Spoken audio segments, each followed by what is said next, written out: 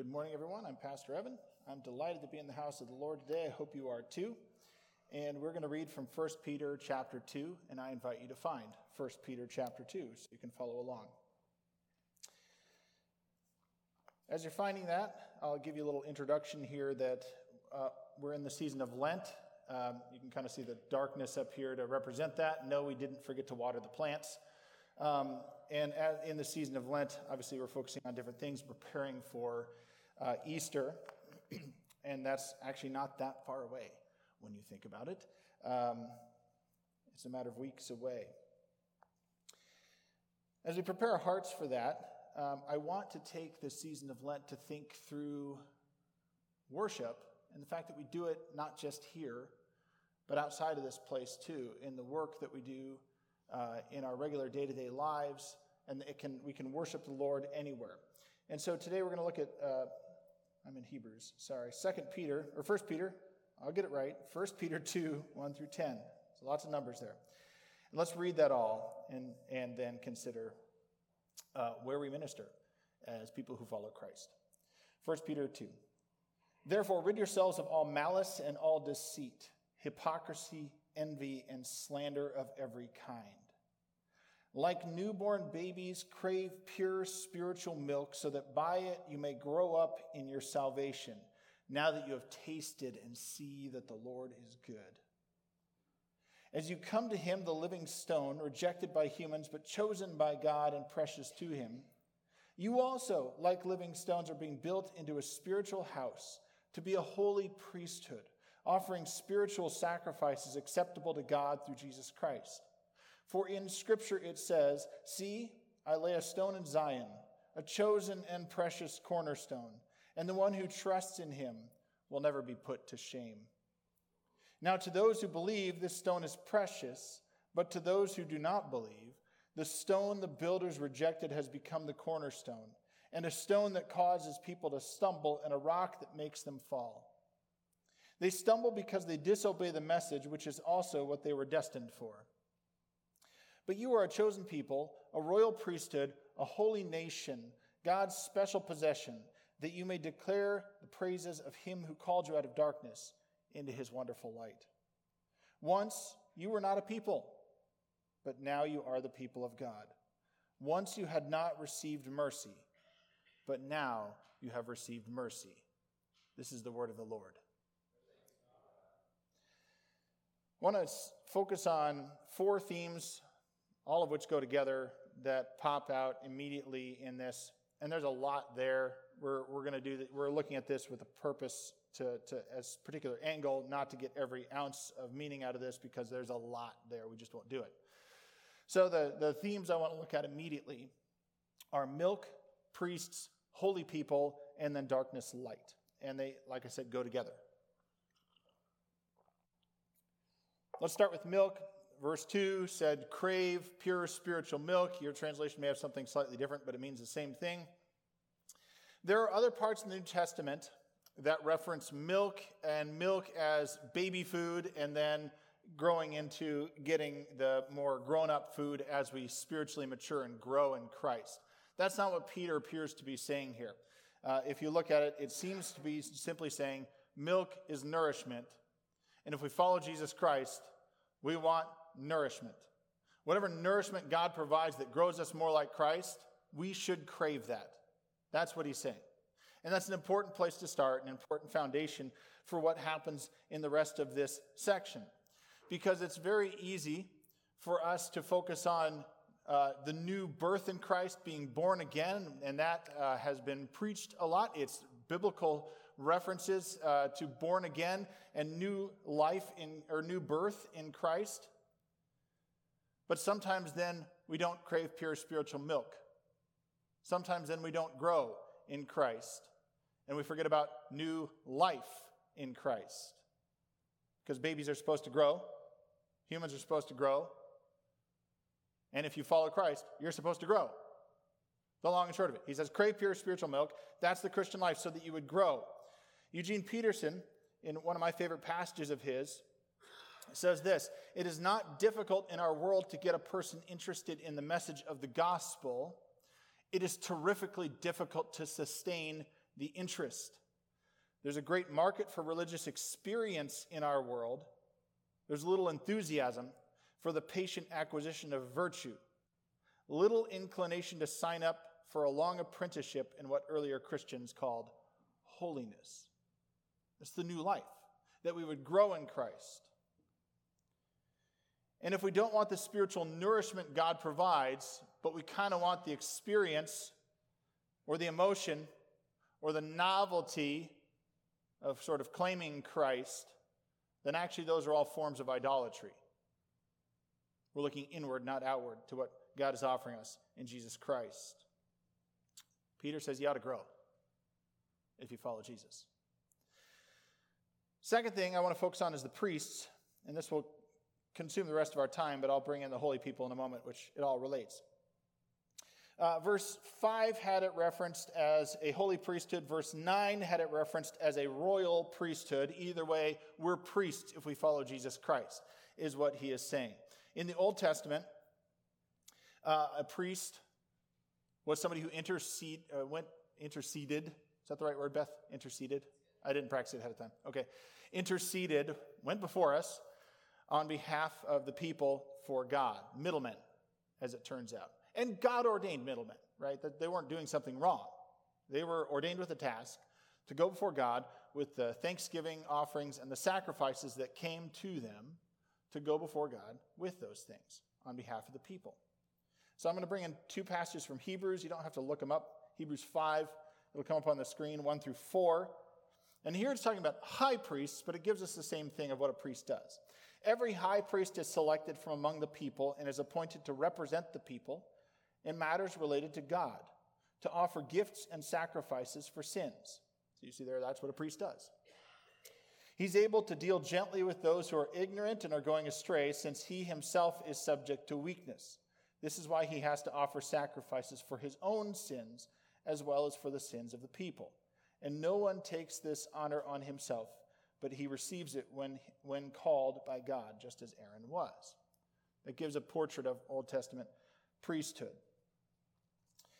But then we can bring into the picture what Jesus Christ does, and I'm going to stick with Hebrews for a moment, Hebrews 7:23 and following.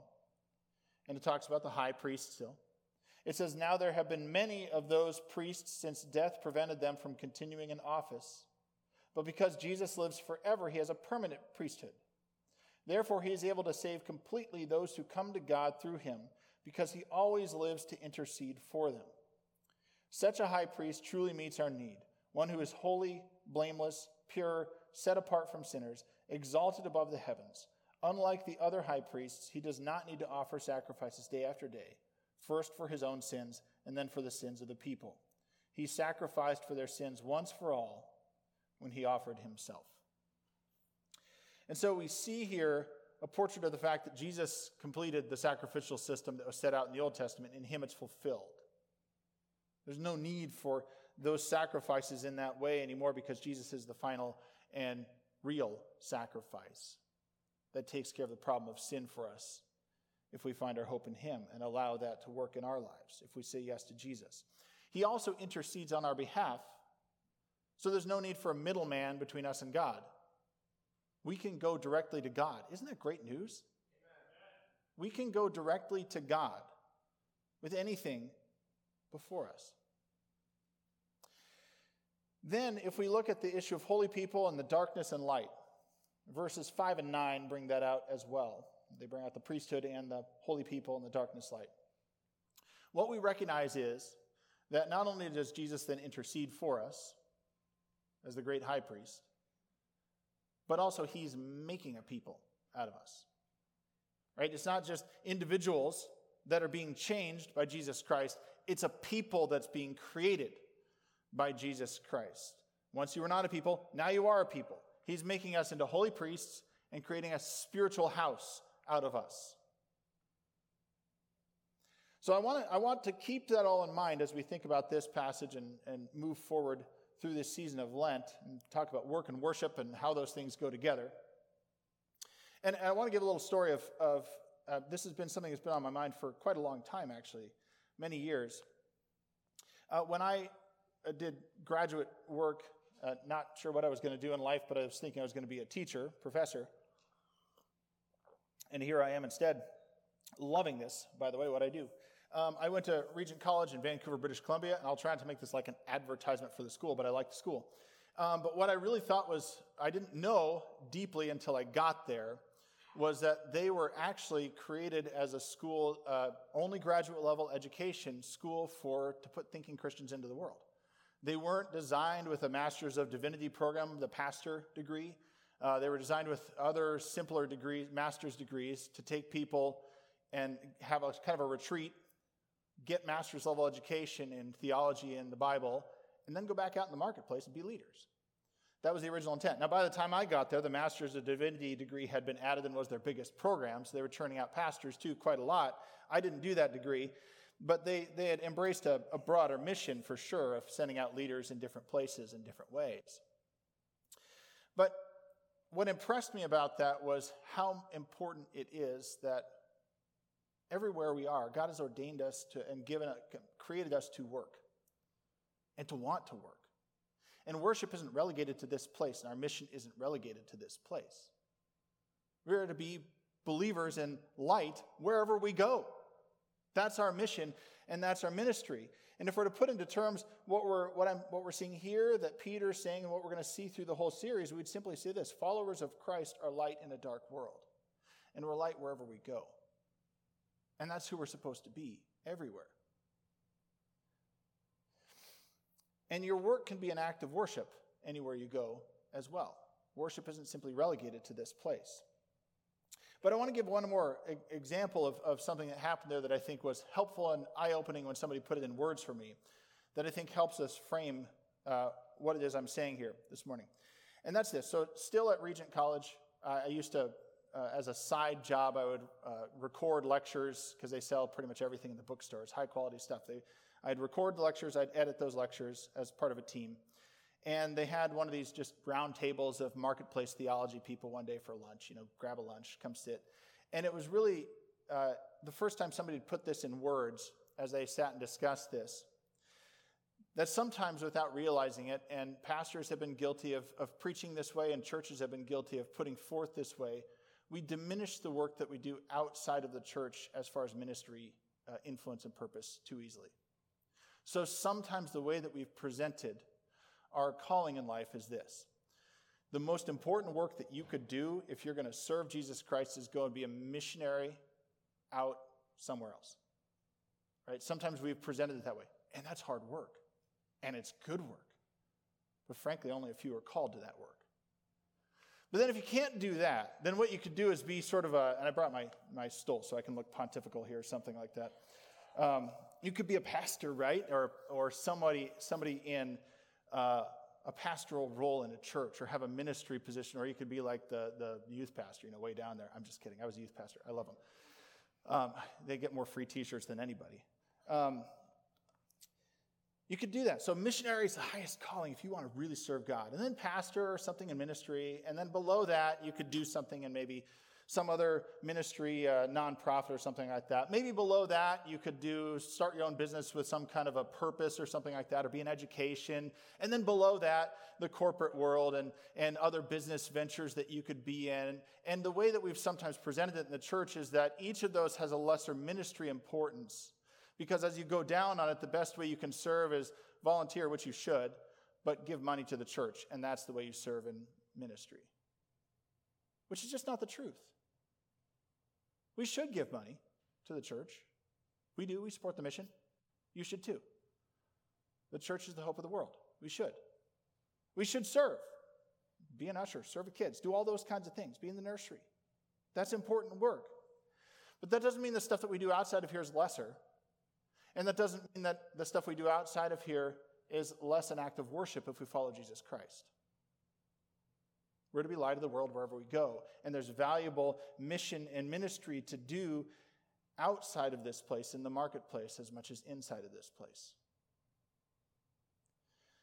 And so what we're looking at here in 1 Peter is an important Reformation doctrine, and we recognize that we have a particular understanding of this that other people in the Christian world don't. But those churches that our Reformation churches would understand it this way that I'm going to present it, which is the priesthood of all believers. We are all priests if we follow Christ. We don't need a go-between. It turns out we can actually be the go-between to bring someone to Christ out in the world so that they have that access as well. Because I'm a pastor, not a priest, as far as my role within the church, for instance. Right? We don't call me Father Evan. When I was a chaplain, sometimes I got that, and it was weird. But I'm not Father Evan. To my kids I am, but nobody ever calls me that. I'm a pastor, not a priest. And that simply marks my function in the church. It doesn't mark spiritual maturity or anything else along those lines. I'm a believer who has to work at it like anybody else. Now, I should work at certain things harder because I'm kind of the resident theologian, all those other things that go with the role. But that doesn't mean But that doesn't mean I'm closer to God because of that. I'm a believer, like all of you, with a specific role within the body of believers. I don't go to God on your behalf any more than you go to God on my behalf, although we can intercede for one another and should. We're all priests if we follow Jesus Christ. What this means is that we're all on the same mission, as it turns out. I like the back row. We're all on the same mission. If you follow Jesus, you're in direct contact with God. You have that access to God the Father. And because of that, anywhere that we go, we're doing ministry. We're doing the mission that we're called to be light in a dark world, at home, at work, at school, and even at the store. Anywhere that we go. And the fact of the matter is, if you look at it, I hope these are encouraging, but they might be depressing statistics. We spend about a little over 8,000 hours of our life doing education from kindergarten to 12th grade. That's about how much time we would spend going through that educational process. We spend about 90,000 hours of our life at work of some kind if you're working full-time. So about 13 years of your life if you're working full-time. And then retirement now is in the 20 to 30 year range. Right? That's generally what's happening. Are we light in dark places in those times, in those 90,000 hours, in those 8,000 hours, right, in those 20 to 30 years, or do we just shut the switch off when we go to work? We can't do ministry there. Are we really following Christ if we shut off the switch in those places? Or are we actually the light of the world in those places? During Lent, I encourage you to focus on how you can be light in a world of darkness, in the place where you spend time the most outside of your home. So some of you might be retired. That might not be work. It might be somewhere else. Maybe it is the store, frankly. That's the place you spend. I don't know. But it could be anywhere. But where's the place you spend the most time outside of your home that you can be light in a dark world? If we're going to accomplish that, Peter tells us, guess what? We are a spiritual house doing this mission together, built on the right foundation. Peter also, just to round this out, Peter also uses this phrase that I found curious this week, spiritual sacrifices, in this text. He says we're to offer spiritual sacrifices. And you can actually see a little bit of what that means if you look at a contrast to what he said about the things we're supposed to get rid of at the beginning. I'm going to run through that list really quick. In verse 1, he talked about 5 different things to get rid of, which are representative, but they're pretty community destroying. So he says get rid of malice. That is where we'd act evil with evil intent towards one another. How can we be light in a dark world if we're dark in here, right? Get rid of that. And if anybody harbors that in the house of the Lord and with his people, then let's pray to get rid of that. Secondly, deceit, tricking someone. Often out of malice, but not specifically, although they're kind of tied together, the way Peter writes it here. Hypocrisy. This one can reign in the church very easily. It's wearing a mask, right? Two-faced is what you are. You got one presentation and another thing going on behind that. Often you're kind to someone, but you're trying to do something else behind the scenes, manipulative in some way to get your own way. But you wouldn't tell somebody that, right? Envy, Envy, he says, get rid of that. And I would put this in the category of if jealousy is wanting their stuff, envy is more in the category of not wanting them to enjoy. You're against the person, not the stuff at that point. You don't want them to even enjoy that they have this stuff. And then finally, he says, get rid of slander, which I think is one of the worst things we can possibly do in the church and really anywhere. It's publicly defaming someone. Jesus himself said, don't murder, but he said you also don't murder in your heart. Slander isn't those two things, but it's murdering someone's character publicly. And it's an awful, awful thing to do. Sometimes done publicly in a meeting or something like that, but sometimes it's done through gossip chains and things like that. Peter says, get rid of those and build your foundation on Christ, cornerstone. He says, if you do that, if you build your foundation on the cornerstone, the truth, he says, the one who trusts in him will never be put to shame. So even as we're a light in the world, we have to practice being light here. Even as we're light in the world, putting away those things so that we can practice being light here, built on the right foundation, and we go out in the world, if we live in his truth, we won't be put to shame, he says. We trust in him. Even though things might not go easy, being light in a dark place, the foundation is going to keep us standing strong. And the reason to put to death these characteristics, if we're going to be the light of the world outside of this place, is that these things function like termites in the house, right? You kind of know something's wrong, but if you don't do anything about it, the house topples over. How can we be light in a dark world if we're darkness in here? That's what Peter's asking. So put all those things that would cause you to worship idols, that would cause you to be two-faced, that would cause you to envy someone, that would cause you to be deceitful, that would cause you to want your own things over and against Christ's priorities. He says, those are your spiritual sacrifices, that Christ would reign in you. But I'll give you one other way that we can sort of give spiritual sacrifices, and this is the part of the job of being a priest, is that we would intercede for others. So this is a simple challenge I want to give you. I sent out a tool actually on Friday for one of these. But I just want to recommend and suggest that you pick 3 people to pray from the congregation. Be a priest on behalf of someone else. That's part of our role as a priesthood of believers. Maybe they're in the room, maybe they're not. Just write down 3 people and say, I'm going to pray for them this week. And I didn't even say you have to write a card or something to them. You can do that, but just pray for them. Pick 3 people from your work or wherever it is that you spend the most time outside of your home. And quite honestly, if it is that there's a particular place you go a couple times a week to get coffee or whatever, and you know names or you've seen faces, pray for those people. Whatever it is, just pick that second place and pray for 3 people from there. And then I really want to encourage you, after Lent, after Easter even, we'll do our Bless Sunday, where we get to write down those cards who we're praying for, that kind of thing. I want to tell you to have a head start on that. I sent out a tool that I've been using called Bless Every Home. It gives you information about all your neighbors. It's really cool, and you can follow up and all this kind of stuff. It's a really amazing tool. But pray for your neighbors as well. If we're going to be priests interceding for others so that people can have direct access to God through Jesus Christ, then we ought to be praying for our neighbors too. Be a priest. Intercede. Pray. And let's pray together right now as we close. Lord, thank you that you sent your Son to intercede for us. And that upon his death, the curtain in the temple was torn in 2. Not only does that mean your Shekinah glory was out, it meant that we have access to you fully and completely. And through your Son, Jesus, we don't have to work for our salvation and for deliverance. You've already provided it. But Lord, there's a lot of work that still needs to go on in our own hearts.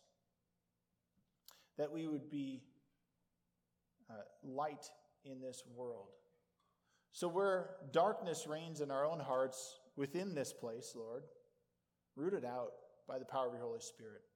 Where we feel quieted in our place of work or in those places of education or those places where we spend time outside of our home, Lord, may your Spirit empower us to speak truth in those places, to walk humbly, certainly, but to point people to you wherever we go this week and beyond. Lord, we want to be the light of the world. We want to worship you in spirit and truth wherever we go. And it's only by the power of your Spirit that we can do that. So Lord, go before us this week. Amen.